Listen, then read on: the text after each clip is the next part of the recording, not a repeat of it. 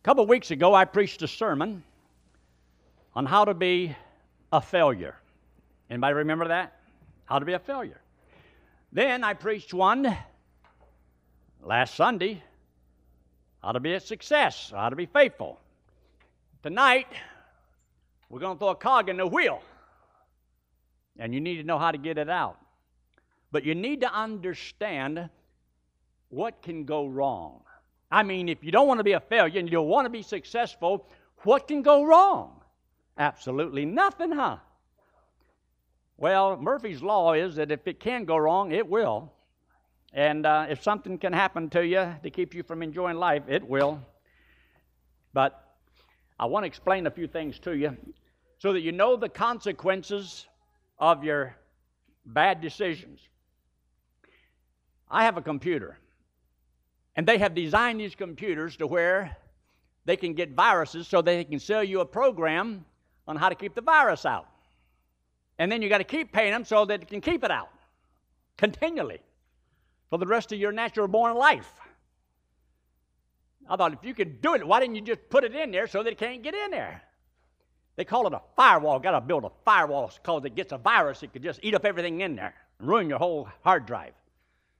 I've never lost my hard drive yet. And as I know of, I don't know if I've had a virus, but I've been told I have had some viruses. I know I've had a few viruses in my body, too. And if you get a virus, you can get sick. And so you try to figure out a way to keep yourself well. So you take all these vitamins and all this, that, and the other. Well, there's one virus that you have. It's called a sinful nature. You have a sin virus, and you can't get it out of your body. And drugs won't help. It might numb you where you can't think. But you have within you a terrible virus that can ruin your hard drive, where you can't think and you can't reason, can't relate, can't record, can't absorb. This old sinful nature that you and I have, we got it from the day we were born. And so you need to know, if I want to be faithful, what can go wrong? Well, this is what can go wrong. And you need to know, what's it going to cost you? Because it's going to cost you something if you let that virus run free through your computer. Now, I don't have to worry too much about up here. All I got is a 1 gigabyte. Take your Bible and turn to the book of Jeremiah, the weeping prophet. And he had enough to weep about. The people he was in charge of were pathetic. If they could do something wrong, they did it. And it didn't make any difference what God told them to do. They were not going to do it. They were a bunch of hard-headed, stiff-necked individuals. Boy, I'm glad we don't have anybody like that here. But understand that God had told Israel what he wanted them to do, how he would bless them, how much he loved them, and how he would protect them and provide for them. And they just so much as just snub their nose at God and says, I'm going to do whatever I want to do and live how I want to live. So God says, if you want to have those gods from all the other countries, good. I'll just send you to the other country where those gods are. Well, look what he says here in Jeremiah chapter 5, and look in verse 21. Verse 21. He said in verse 21, hear now this, O foolish people, and without understanding, which have eyes and see not, which have ears and hear not. Fear ye not me, saith the Lord. Don't you fear me? I mean, here's God, the true and living God, made the heavens and the earth, did all these wonderful things for Israel. He says, don't you fear who I am? Don't you know who I am? And they said, no, we don't know who you are. God had done so much for them. And so he says here in verse 22, fear ye not me, saith the Lord. Will ye not tremble at my presence, which have placed the sand for the bounds of the sea for a perpetual degree? He said that it cannot pass it, and though the waves thereof toss themselves, yet can they not prevail. Though they roar, yet can they not pass over it. But this people hath a revolting and a rebellious heart. That looks like a description of the people in America. Everybody's in revolt. Nobody wants anybody to tell them what they can and cannot do. And everybody's trying to lay down the law, make everybody else do whatever they want. Wives don't want to obey their husband. Husbands don't want to obey God. Kids don't want to obey parents. And citizens don't want to obey the government. And the government doesn't want to obey God. Everybody's in revolt. You just saw this in Congress the last few weeks. Well, the last few years. It's pathetic. If we only had men of character. We got a bunch of characters, but I'm talking about men with character. And it says here in verse 24, neither say they in their heart, let us now fear the Lord our God that giveth rain, both the former and the latter in his season. He reserveth unto us the appointed weeks of the harvest. To know that the God who made the heavens and the earth, determined the boundaries of the seas, can control the air, the rain. And it says he's the one that's promised us the former and the latter rain upon our crop and all this and the abundance and everything that you need. He said, you would think that people would have a little bit more respect for God. But they didn't. So he says here in verse 25, and you ought to underline verse 25. Your iniquities have turned away these things from your sins he says, and your sins have withholden good things from you. Now think what that verse says. That your sins is keeping good things from you. So if you only knew what good things you have given up because of sin. Now we won't know until we get to heaven to see what it's cost us. But you cannot sin against God and win. Nobody ever has, nobody ever will. But to understand that there is a virus on the inside of us. And if he gets control of you, he'll ruin your life. It's that old sinful nature that you have, the desire to do your own thing, go your own way. It's rebellion to God. And few people ever really want to do whatever God wants them to do. But he says in verse 26, for among my people are found wicked men. They lay wait as he that setteth snares. They set a trap. They catch men. Wicked people catch people. Now the Bible says, follow me and I will make you fishers of men. We're supposed to catch men also, but we're supposed to catch them with truth. They're catching them with lies. So you're either submitting yourself to a life of truth or a life of lies, whichever way you want to go. And the thing is the people, look up here in the middle part of verse 31. Look at verse 31. Where it says, the prophets prophesy falsely, and the priests bear rule by their means. And get this, and you ought to underline this statement, my people love to have it so. And the people like it. You would think that people would be wise enough after a while. Israel was one blessed people. God blessed them with so much, and yet they still did not see and understand it. But anyway, here we are. We're 2,000 years since the time of Christ. And God has given us His Word, blessed us in a wonderful country. We got freedoms that most people around the world never enjoy, and we abuse it.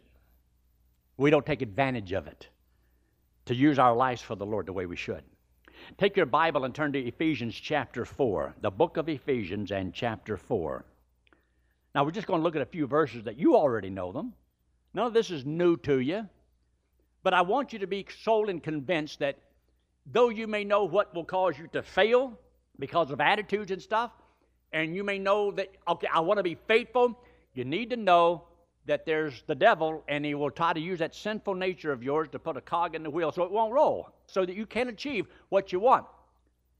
So here in Ephesians in chapter 4, look in verse 30. The verse 30 says, and grieve not the Holy Spirit of God, whereby you're sealed until the day of redemption. Now, the day you trusted Christ as your Savior, when you heard that Jesus Christ died on the cross, paid for all of your sins, you believed He did it for you, God saves you from hell. That means you don't get to go to hell. He gives you eternal life. You're now His child, and as His child, you're going to heaven. And the Bible says that you were sealed that very moment with the Holy Spirit of promise.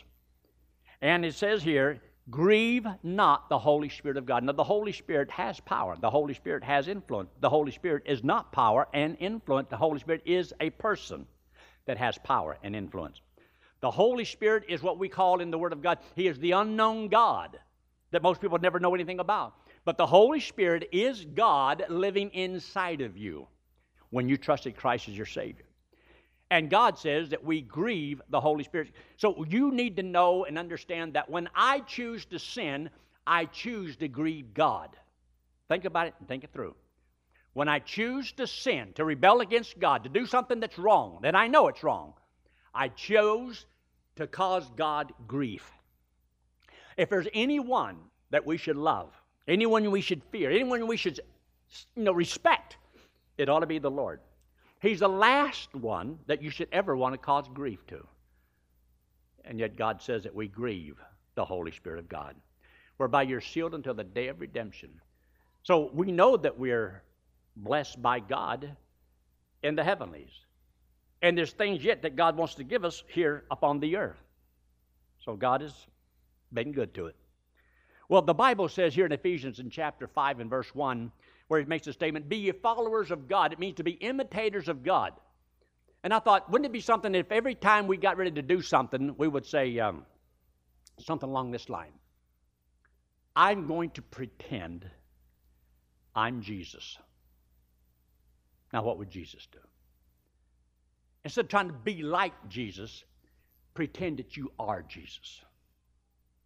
Would that make you think twice? Before I say, when you're talking to somebody, whether it's the wife or the kids or the husband or, boss, anybody, I'm going to pretend I'm Jesus. Now, what would Jesus say? What would Jesus do? How am I supposed to respond? How am I supposed to react or respond to whatever is going on? I thought that would make a good sermon. But I haven't got it done, so I can't preach it yet. But I want you to get this. Look in 1 Corinthians in chapter 6. 1 Corinthians and chapter 6. I want you to know that, yes, you have the Holy Spirit of God living within you, and when you are rebellious, you grieve God. When the woman rebels against her husband, it grieves God. When the husband is not a loving husband or a good father, it grieves God. It causes him grief. And I can tell you right now, you're not going to grieve God and win. I don't think that's a wise thing to do. But here in 1 Corinthians in chapter 6, look in verse 19. It says, what? Know ye not that your body is the temple of the Holy Ghost, which is in you, which you have of God, and you're not your own. So whenever you trusted Christ as your Savior, you know you have been bought and paid for. You belong to whoever bought you. Well, Christ died on the cross and paid for my sins. He owns me. I trusted Him as my Savior. His death put to my account, and the payment He made, I've been bought. I've been redeemed, paid for. So I belong to the one who bought me. And the Lord says, what, know ye not that your body is the temple of the Holy Spirit, which you have of God? And then He says in verse 20, for ye are bought with a price, therefore glorify God in your body and in your spirit, which are God's. So it's like God, He's got my body and my spirit and me, which is the soul. So He bought my body, soul, and spirit. I belong totally to the Lord. So if I belong to Him, should I want to cause Him grief? You see, the Lord should be the most important thing in your life. And if He's not, sin is going to take its toll upon you. You're not going to be doing like you should. Turn in your Bible, 1 Peter chapter 3. 1 Peter and chapter 3. This is a scripture that I usually use with marriage. Husband and wife. Talking to them about problems. And everybody has a few problems here and there, but some people maybe have less than others. But it's a wonderful thing to know that God has given to us an example. And He makes a statement here, and I want you to see this in verse 7. See, he talks about in the first 6 verses about the way the woman is supposed to be. How godly she's supposed to be, sweet and wonderful and all that kind of stuff. Then it talks about the man, and it says there in verse 7, likewise, ye husbands, dwell with them according to knowledge, giving honor unto the wife as unto the weaker vessel, and as being heirs together of the grace of life, And you ought to underline this part of the verse. So you need to know, what will my sin cost me? What's it going to cost me? It's going to cost you and hinder your prayer life. Because see, when you're not right with the Lord, you're not going to be praying like you ought to. When you're not right with other people, you're not going to be praying like you ought to. Because it becomes a virus, and it contaminates you. And it makes you where you can't think clearly. And you get in a fit of rage sometimes, and you're ruled by emotions, and you don't think rationally like you should think. And that's why God says, I want you to know what it's going to cost you. I didn't put these verses in the Bible. God put them in there. I'm just trying to bring them to your attention, even though you may already know them. And it may not be that you need it today, but you might need it tomorrow or the next day, because you don't know what's going to happen down the road, and we don't know what's going to transpire in our life as far as what people are going to say or do, or what you're going to say or do. I'm glad that there is a verse in the Bible that says whenever we sin against the Lord, we have a verse that says 1 John 1:9, that if we confess our sins, He is faithful and just to forgive us of our sins and to cleanse us from all unrighteousness. That's to the believer on fellowship between him and God. So, anyway, these are some good verses that you need to keep in mind. Now, take your Bible and look in the book of 1 Corinthians in chapter 9. 1 Corinthians and chapter 9. The Apostle Paul talks about wanting to win, to gain, and he lays it out pretty strong. Talks about us all running a race. He says, and we run because we want to win. He says, but they in the world run to obtain a corruptible crown, and we an incorruptible crown. It means that our time running this race is not a waste of time.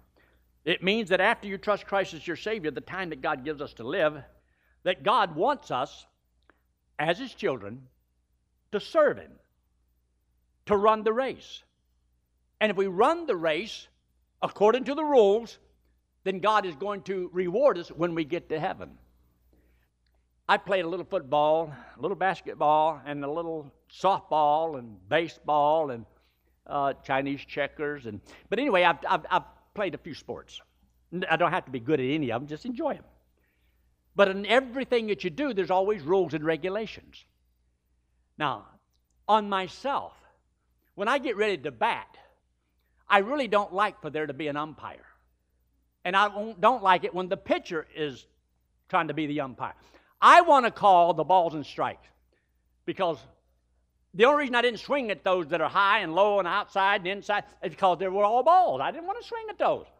I'd rather be the umpire. But, you know, it doesn't work very good if everybody becomes their own umpire. When I'm running to first base and I get there, if he gets there an inch before I get there, they call me out. I would rather be the umpire and say I'm safe. Now, would I be prejudiced if I was the umpire? Of course not. You know I'd be fair. You're always out. Me, I'm always safe. And when I get up there to bat, I don't like to bunt.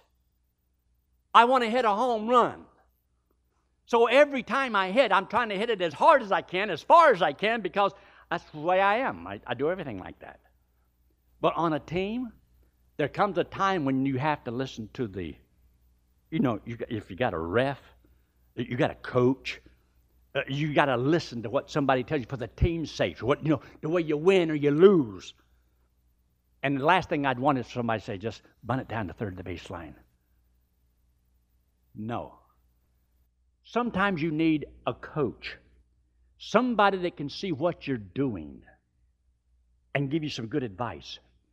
You see, on our team, the Lord, He's the coach. He's calling the play. He's the one that's, He's the umpire. And He tells us what to do and what not to do. And make sure that you understand that everybody on His team gets to bat. Everybody on His team gets to bat. Every one of His children will have an opportunity. It may not be that you get to go first. You just sit and be patient. God will use every one of His on His team. But now, if you can't listen to the coach, You know what the coach might do or the ref might do, or he might just tell you to go sit on the bench. When it comes to serving the Lord, the Apostle Paul says, I play by the rules, lest when I have preached to others, I myself am disqualified and I have to go sit on the bench. That's what he says there in verse 27. He said, but I bring my body under subjection. I want to rule my body, not my body rule me. That when I preach to others, I myself am not a castaway or set aside, because it's talking about what sin can do to you. Sin can take you out of the game. The game is so important. What we live for, our cause, is so important. And you don't want to have to be set aside or set on the shelf. You want God to use you. It's so important. Take your Bible and look in Psalms 51, the 51st Psalm. All the way back there in the Old Testament, the 51st Psalm. There was a guy by the name of David. Anybody remember David? You know that young boy that went out there and he took a bear and ripped him apart with his bare hands? Did the same thing with a lion and took off the head of Goliath? Wouldn't that have been something to have that on video? Man, I'd show that every day. How the little boy took down the big giant. And when he slung that thing around, the Holy Spirit took that little rock and guided that little rock, and he planted it right in the middle of his forehead. It sunk it in there, and the man was dead. Because he yielded to the Lord. And God raised him up and says, you're going to be the king of Israel. A lot of things happened in young David's life. And finally, he got to be the king. And when he got to be the king, well, the time came when kings go out to battle. That's what kings do. But there came a time when this king didn't want to go out to battle. You see, he had been up in his palace and he overlooked, and lo and behold, he saw this beautiful woman. And I don't know how far away it was or whatever it is, but whatever it was, caught his eye. And next thing you know, she was in the palace. And next thing you know, she was in his bed. Next thing you know, she's having a kid. Now, to cover up that sin, he had Uriah. He said he had him taken and put in the heat of the battle so that he would die. So he was guilty of adultery, and he was guilty of murder. So God's going to have to whoop him. Here's a man after God's own heart, one that God had greatly used. And David's last days of his life, he had misery upon misery upon misery of all the things that happened in his family. Did he get away with it? Didn't get away with it. And so God took something away from David that David loved. Not only taking the child, but he took the joy of his salvation away. He didn't have any joy. So he says here in Psalms 51, he says in verse 1, he said, Lord, have mercy upon me. Have mercy upon me. And then he says down there in verse 6, behold, thou desireth truth in the inward part. In the hidden part thou shalt make me to know wisdom. Purge me with hyssop, and I shall be clean. Wash me, and I shall be whiter than snow. Make me to hear joy and gladness, that the bones which thou hast broken may rejoice. God done beat the tar out of him. And his joy was gone. He was in misery. He says in the 30-something Psalm, he said he cried day and night. He was dried up like a potsherd. He was just, everything was going wrong in David's life. Because he was carrying sin that he was hiding. And he hadn't come clean between him and God. And God had to deal with him. So he says in verse 10, create in me a new heart, and renew a right spirit within me. Verse 11, cast me not away from thy presence, and take not thy Holy Spirit from me. See, in the Old Testament, the Holy Spirit was used by God to come upon people to do certain works, and then would leave. The promise in the New Testament in John chapter 14 and verse 16, it says, and I will give you a comforter that may abide with you forever. And the comforter in verse 26 of John chapter 14 is the Holy Spirit. So when you and I trust Christ as Savior, the Holy Spirit indwells us and will never leave us and never forsake us. The Old Testament, before Christ died, yes. But that doesn't mean that David lost his salvation. David did not lose his salvation.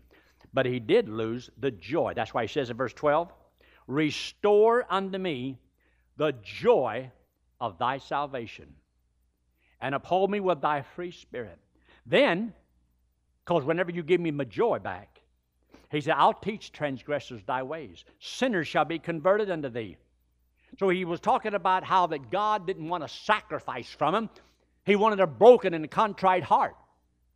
You see, God doesn't want your sacrifice in the sense that that's supposed to make up for it. God wants you, when you rebel against the Lord, when you sin against the Lord, He wants you to come broken before Him. He wants you to humble and submit yourself to Him and call it what it is. Say, I sinned against you. And God says He's faithful and just to forgive. If you don't, then you carry around the guilt because you know it's not right yet. You try to hide it from God.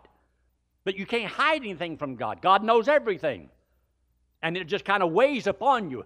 And you don't have that freedom, that lifting off of it. That you got that heavy cloud that just follows you everywhere you go.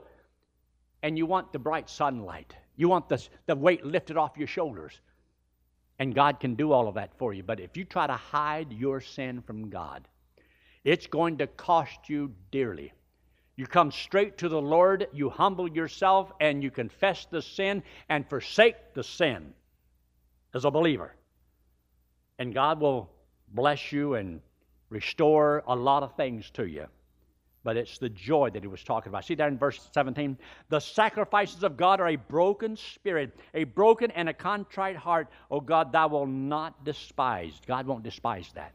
That's what God is after. God knows that we all fail, we all sin. Just make sure that when you do, you own up to it. And God will take care of everything else.